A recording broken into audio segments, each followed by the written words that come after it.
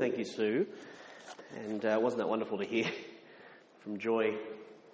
Take the opportunity to chat to her over morning tea if you'd like to hear more of her story. I had to edit it down from about 30 minutes, so there's a lot more to tell, but didn't know what your attention span was like.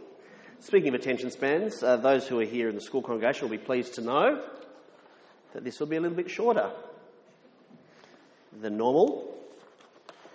For the chapel congregation, it might be a bit longer. No, I don't know. It might be. I'll see how it goes. We are looking at this passage in 2 Corinthians, and next week's going to be our final week looking at this part of the letter that Paul has written to the church in Corinth. And you'll notice there in the chapter that was, verses that were just read there by Sue, that today we are thinking about reconciliation.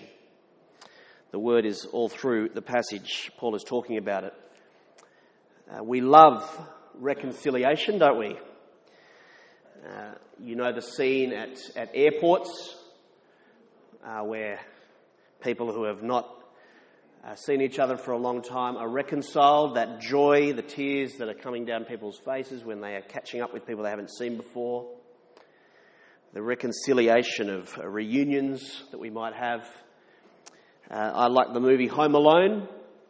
I actually think that movie is all about reconciliation. There's the movie story where Kevin, the young boy, is reconciling with his parents. And there's also the other narrative that goes through the movie with the older man across the street who has not spoken to his children for years and years and years, and the movie ends with the power of reconciliation. Yet we also know that reconciliation is a very complex business, isn't it? It's something that we know it's complex because relationships are messy. Hurt goes deep, and so sometimes the desire for reconciliation can be there for decades, but the reality is not experienced.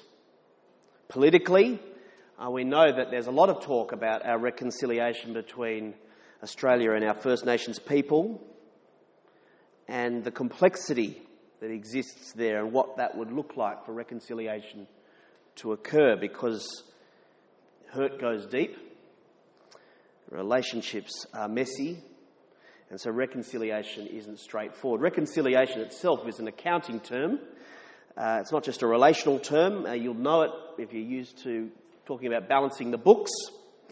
And in today's passage, we see that reconciliation is both a relational and, in a sense, accounting.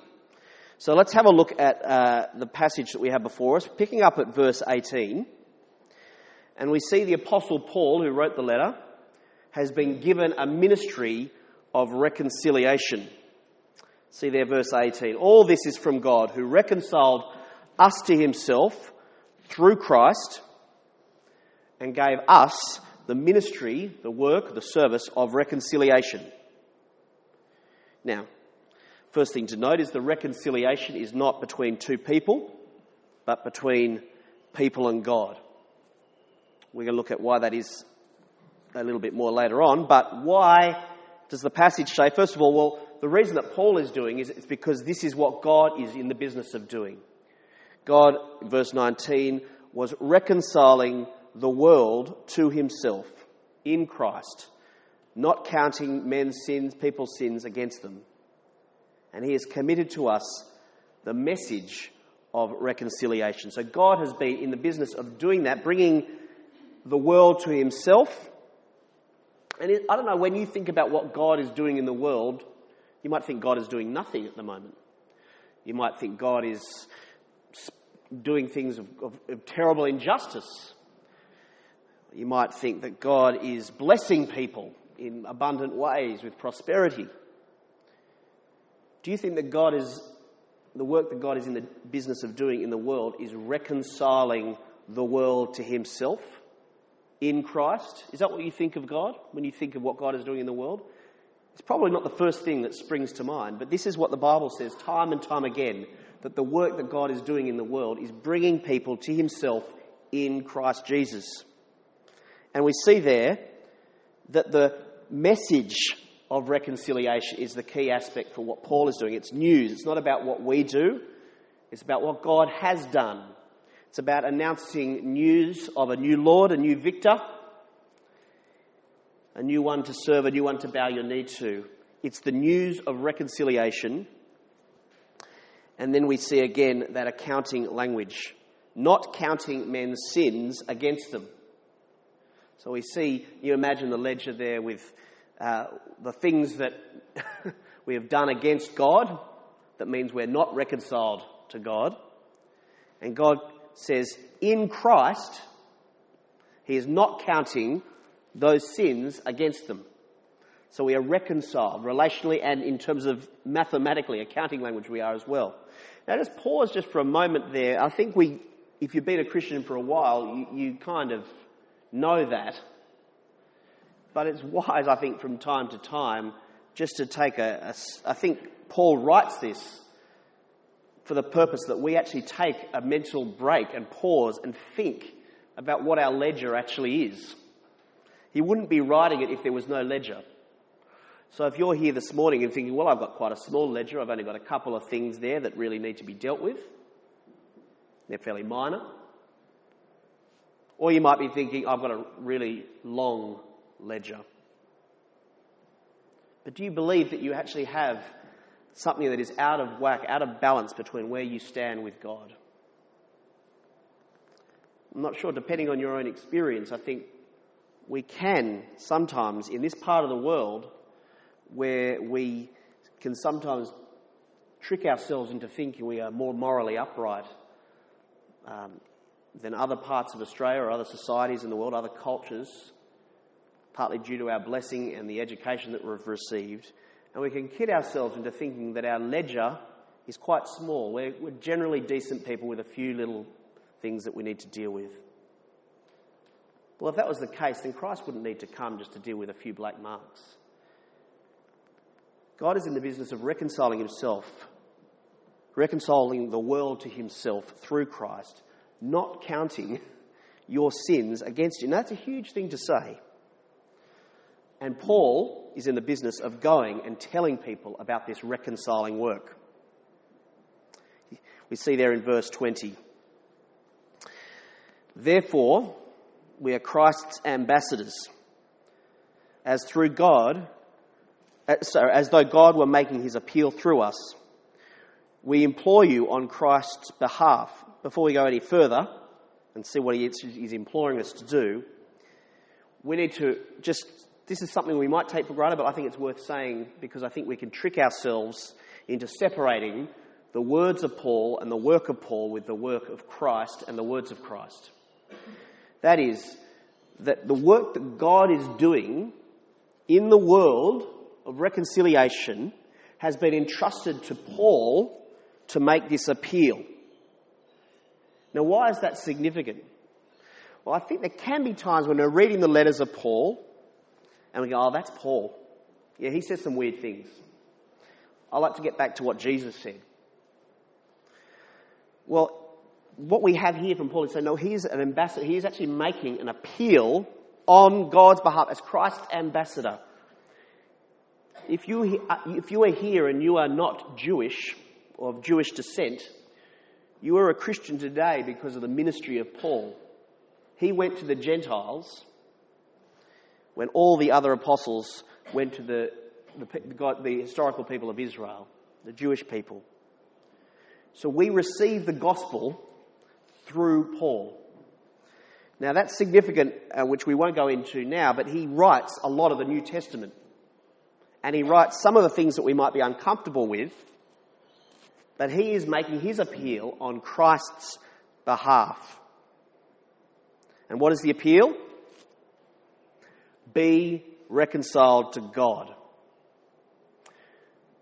Now we all have our hobby horses. I don't know what yours are. I don't know what you think mine are. You can tell me later what you think my hobby horses are. I'd be interested to hear.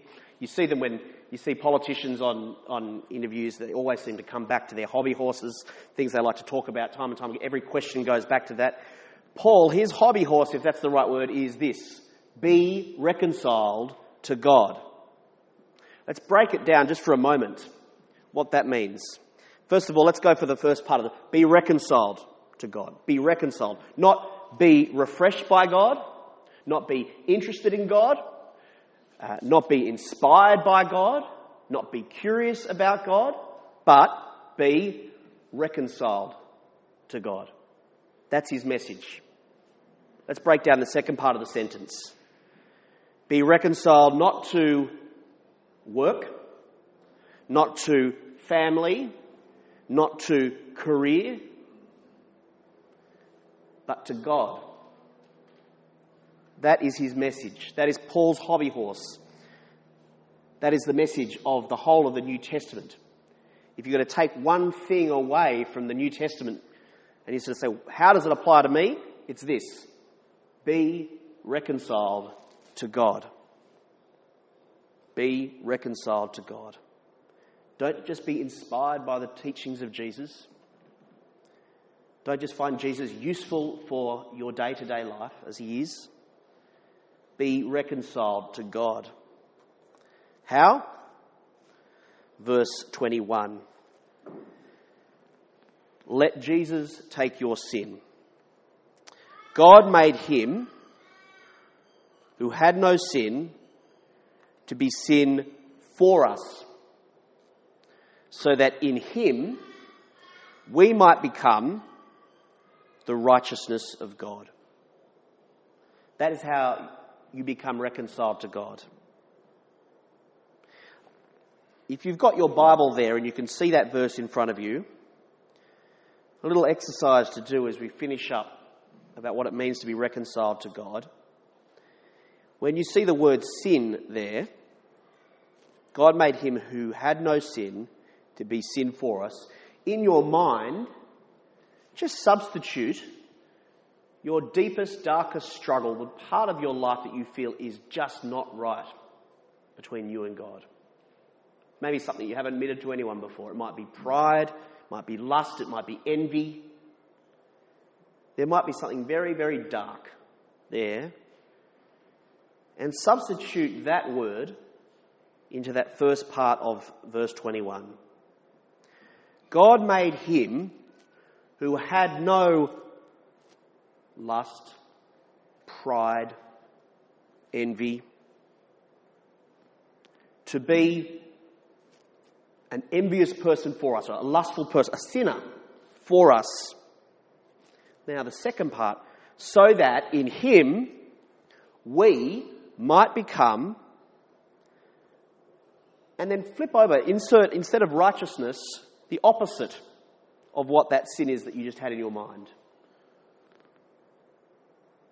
The humble person, the perfectly content person, the servant,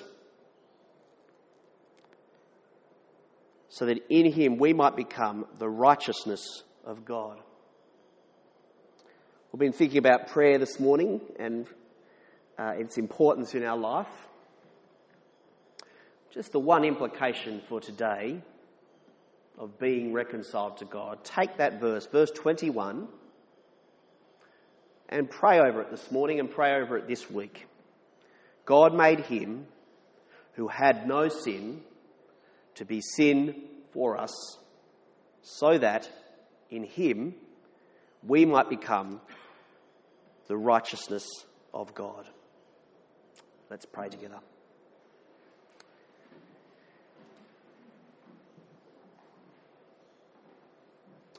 Father, we thank you that you have given us the message of reconciliation through your apostle. We ask that all of us today will heed that message. I ask for those people amongst us who might be feeling like they're sitting on the fence, even afraid to receive that invitation to be reconciled to you. I ask that you'll be giving them the strength to accept that invitation, to be reconciled to you, to accept the substitute that you have given to us in your Son. I ask that by your Spirit you'll be strengthening them Help us to live as a reconciled people, knowing the reconciliation that we have with you. We ask that will overflow into the way that we interact with others in love. Amen.